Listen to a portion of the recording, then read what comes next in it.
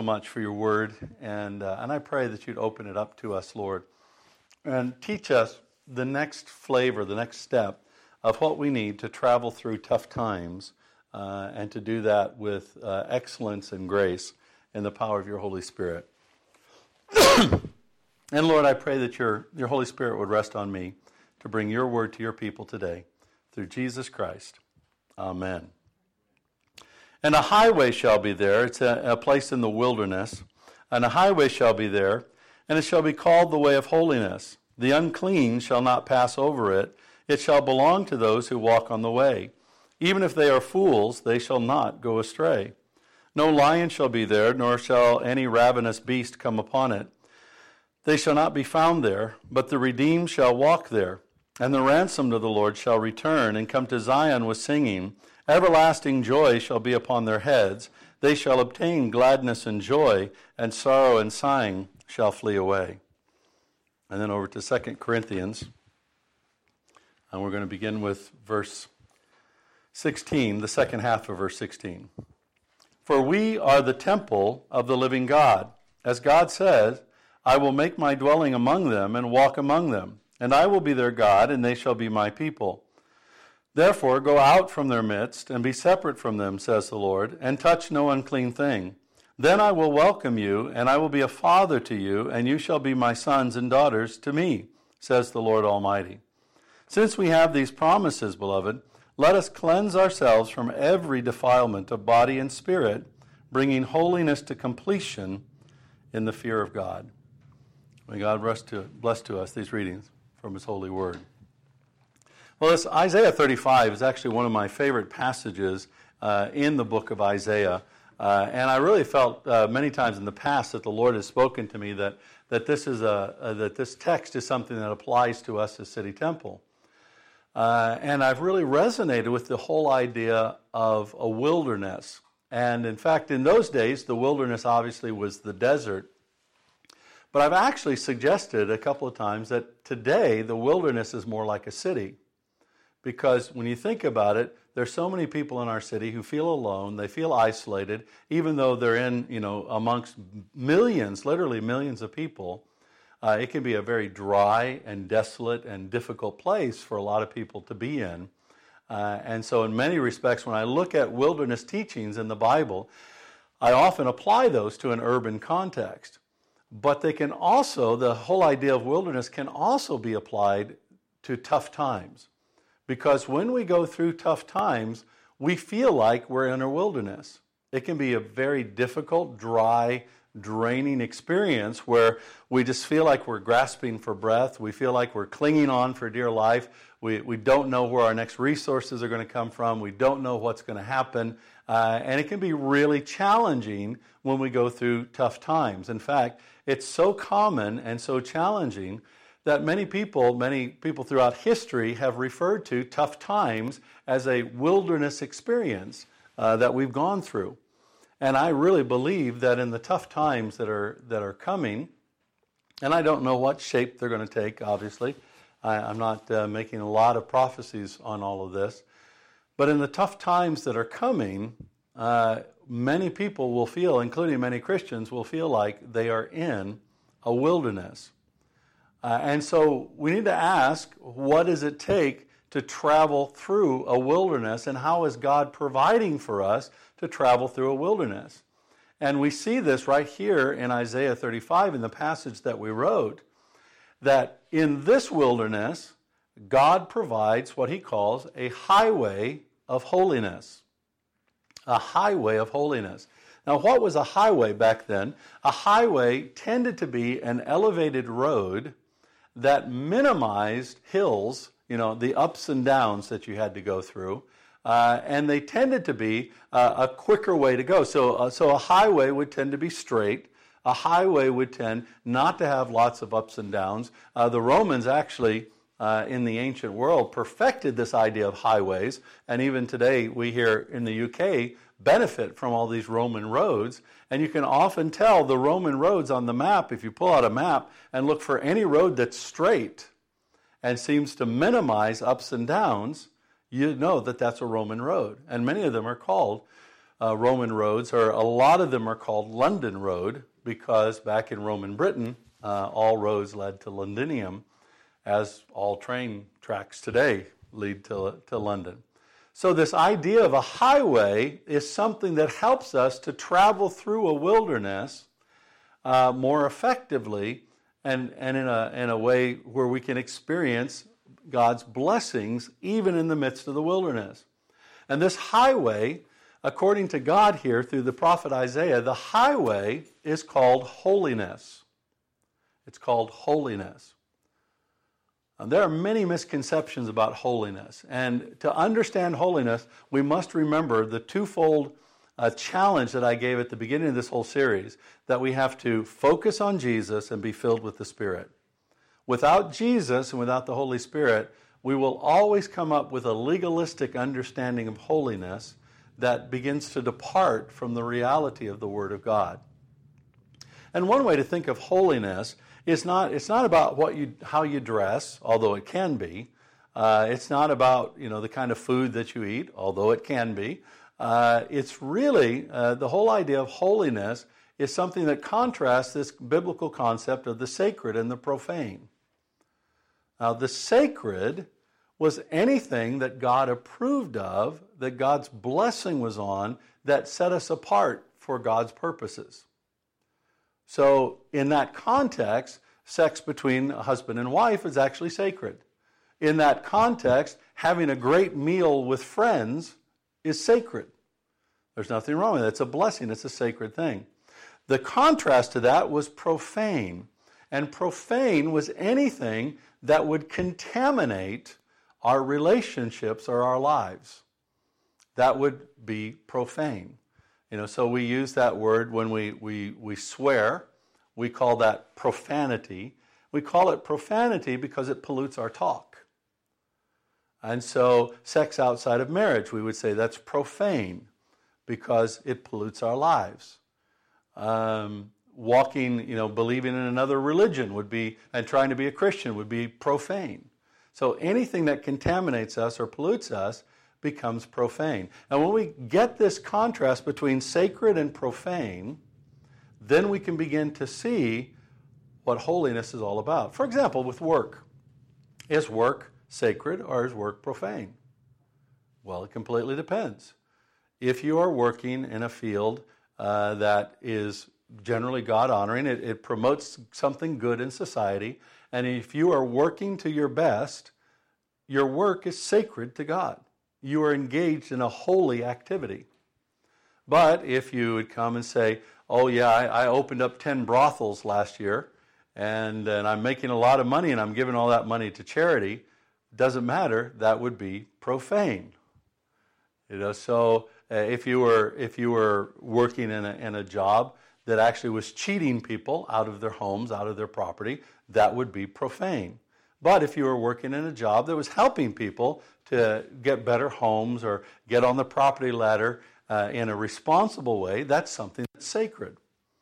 So this whole idea of sacred and profane, that is holy and unholy, it has a lot more fluidity as well as a lot more nuance than sometimes we think. So how do we know? How do we know the difference? How do we know what is holy?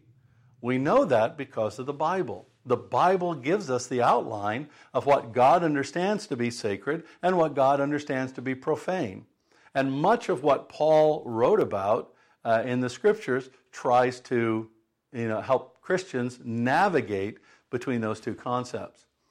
Before we dive into that, though, we need to understand that there are then definite blessings for those who are in holiness, who practice holiness, especially as we travel through tough times. There's definite blessings that Isaiah talks about here. One, holiness keeps us on the right path even when we act foolishly. I know a lot of Christians that live in fear of, am I going to step off the path? Am I going to do something stupid? Am I going to make God angry with me? And they really wrestle with that. But the blessing of holiness, according to Isaiah here, is that God keeps us, when we're practicing holiness, God keeps us on the path. So even if we do something foolish, even if we do something stupid, God picks us up and keeps us on the path and keeps going. Even when we make a mistake, even when we fail, God picks us up and cleans us off. Even if we stumble into sin, not saying that sin is right, but as we stumble into sin, if we return to holiness through repentance, God picks us up, cleans us off, and does all that through Jesus Christ, who died on the cross for us so we had forgiveness of sins. A second blessing of holiness, according to the prophet, is that holiness gives us protection from the enemy. When we are walking in holiness, we have an extra layer of protection around us from the schemes and attacks of the devil. It's one of the surest things that protects us. Holiness, and another thing that's really, I think, is a great protection is generosity, which oftentimes goes together with holiness. But if we're walking in holiness, God sovereignly protects us so no wild animal, no enemy can get up there and affect us on the highway of holiness. The third blessing of holiness, walking in this holiness, is that it ensures our joy. It gives us joy. It allows us to go forward in joy. When we live our lives, we can live our lives in joy. So there's definite blessings of holiness. But in order to receive the blessings, we have to practice the holiness. And we practice holiness, again, always with our eyes fixed on Jesus and being filled with the Holy Spirit and the power of the Holy Spirit. And Paul tells us three things that are essential to our practice of holiness. The first thing that Paul tells us is, effectively says, you need to remember who you are and your promises, God's promises over your life.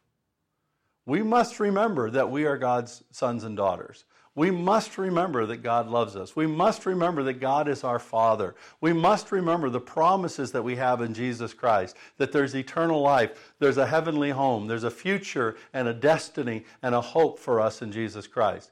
If we are not remembering who we are and the promises of God over our lives, it's impossible to live a holy life. Because we will always want to wander into sin, because sin almost always seems more satisfying than holiness in the short term. But in the long term, holiness is the place of blessing. Paul tells us the second thing we have to do if we're going to practice holiness is we must cleanse ourselves from every defilement. Cleanse ourselves from every defilement. And these are things which either demean you or pollute you. Some things demean us and some things pollute us. For example, there were times as a child when I'd misbehave, especially if I'd mistreat somebody. I would have an adult, a responsible adult, say something like, "Rod, that behavior is beneath you. You know how to behave better." So what was happening, my behavior was demeaning me, was lowering me. And so we must always avoid those activities, those behaviors that demean us. But we also need to be careful of those things that pollute us. Well, what are we watching?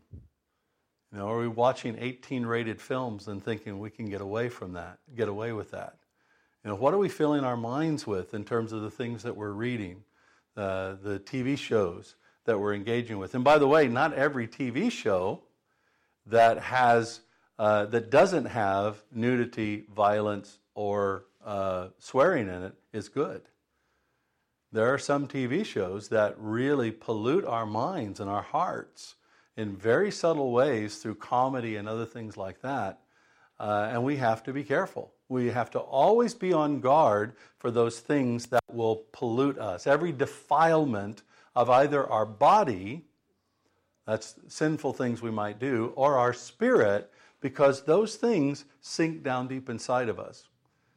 One thing I've learned about Karen over the years, and by the way, some of that's going to be slightly different, not massively different, but slightly different for us. For example, there's some television shows that Karen cannot watch after a certain time at night because it will affect her dreams. And so she has to be careful. Now, I don't dream hardly at all, anything that I can remember, and so it's a little bit different from me. I'm not saying that having a show with a lot of, inappropriate content is okay for me and not for her, mind you. Understand that. Within the bounds of what could be moderately acceptable. So we have to be careful and be really in touch with those things that are going to pollute our spirit or defile our bodies, and make sure that we're staying away from those things, cleansing ourselves, just getting rid of them completely. Not just putting that DVD that you may have on the shelf, but actually binning it and not selling it so that somebody else can get polluted by it. I remember I gave away some books from my library a year or so ago, and there were a number of books as I went through that I've been given over the years, or things that I thought, this is really not appropriate. I refused to give away, and so I just destroyed it rather than giving it away, because I didn't know who might read it and whether they thought it was appropriate or not. So, and then the third thing that's key for Paul, if we're going to walk in this holiness, is we need to have a proper fear of God. We need to understand we are all going to give account of our lives before the Lord. And the Lord is a faithful Father. That does not mean that the Lord is pleased with everything that we do. Sometimes the Lord disciplines us in this life, and sometimes we will stand before the Lord and give an account in the judgment day, that even though we'll get into heaven, even though we're not going to lose our destiny, we won't lose our salvation, but we will stand before the Lord and we will give an account, and that will be a terrifying day. And so we need to live with this reality that we give account for what we do. We give account for our choices. We give an account for how we spend our lives. And if we live with this proper fear of God, not a terror that God's going to smite us or that He's going to stop loving us, and that's an improper fear of God that doesn't understand who God is, but a proper respect for God that honors who He is in His holiness, that will enable us to walk more effectively in holiness ourselves. As we go through tough times, we need to travel on this highway of holiness. We will see a marked difference between Christians who have gotten on the highway of holiness and Christians who are walking down, trudging through the mud and the mire and the muck, going up and down hills and really struggling in their lives. And so we all have a choice. And the choice is, do we want the highway of holiness, or do we want the rough path of unholiness, of the profane, which will be a struggle for everybody. And in Christ, the good news is we can all choose the highway of holiness, because through His death and resurrection, He has made a way so that we can walk on this highway of holiness, and by His Holy Spirit filling us up, He keeps us on the highway of holiness. Father God, thank you so much for your word. Thank you for the promise and the love that you've shown us in your Son, Jesus Christ. I pray, Father, that as we go forth from here today, you would show each of us what we need to deal with in our lives. If there's anything that's not been quite holy, where we've not really been walking with you in a proper and holy way, show us what those things are, Lord, so that we can set them down and we can walk before you in holiness. And I pray for all my brothers and sisters here that we together would walk on that highway of holiness with joy, protection from the enemy, and confidence that even if we make mistakes, you're there to keep us on the highway and keep us moving forward through the tough times, whatever tough times we might face. We pray all this in Jesus' name. Amen.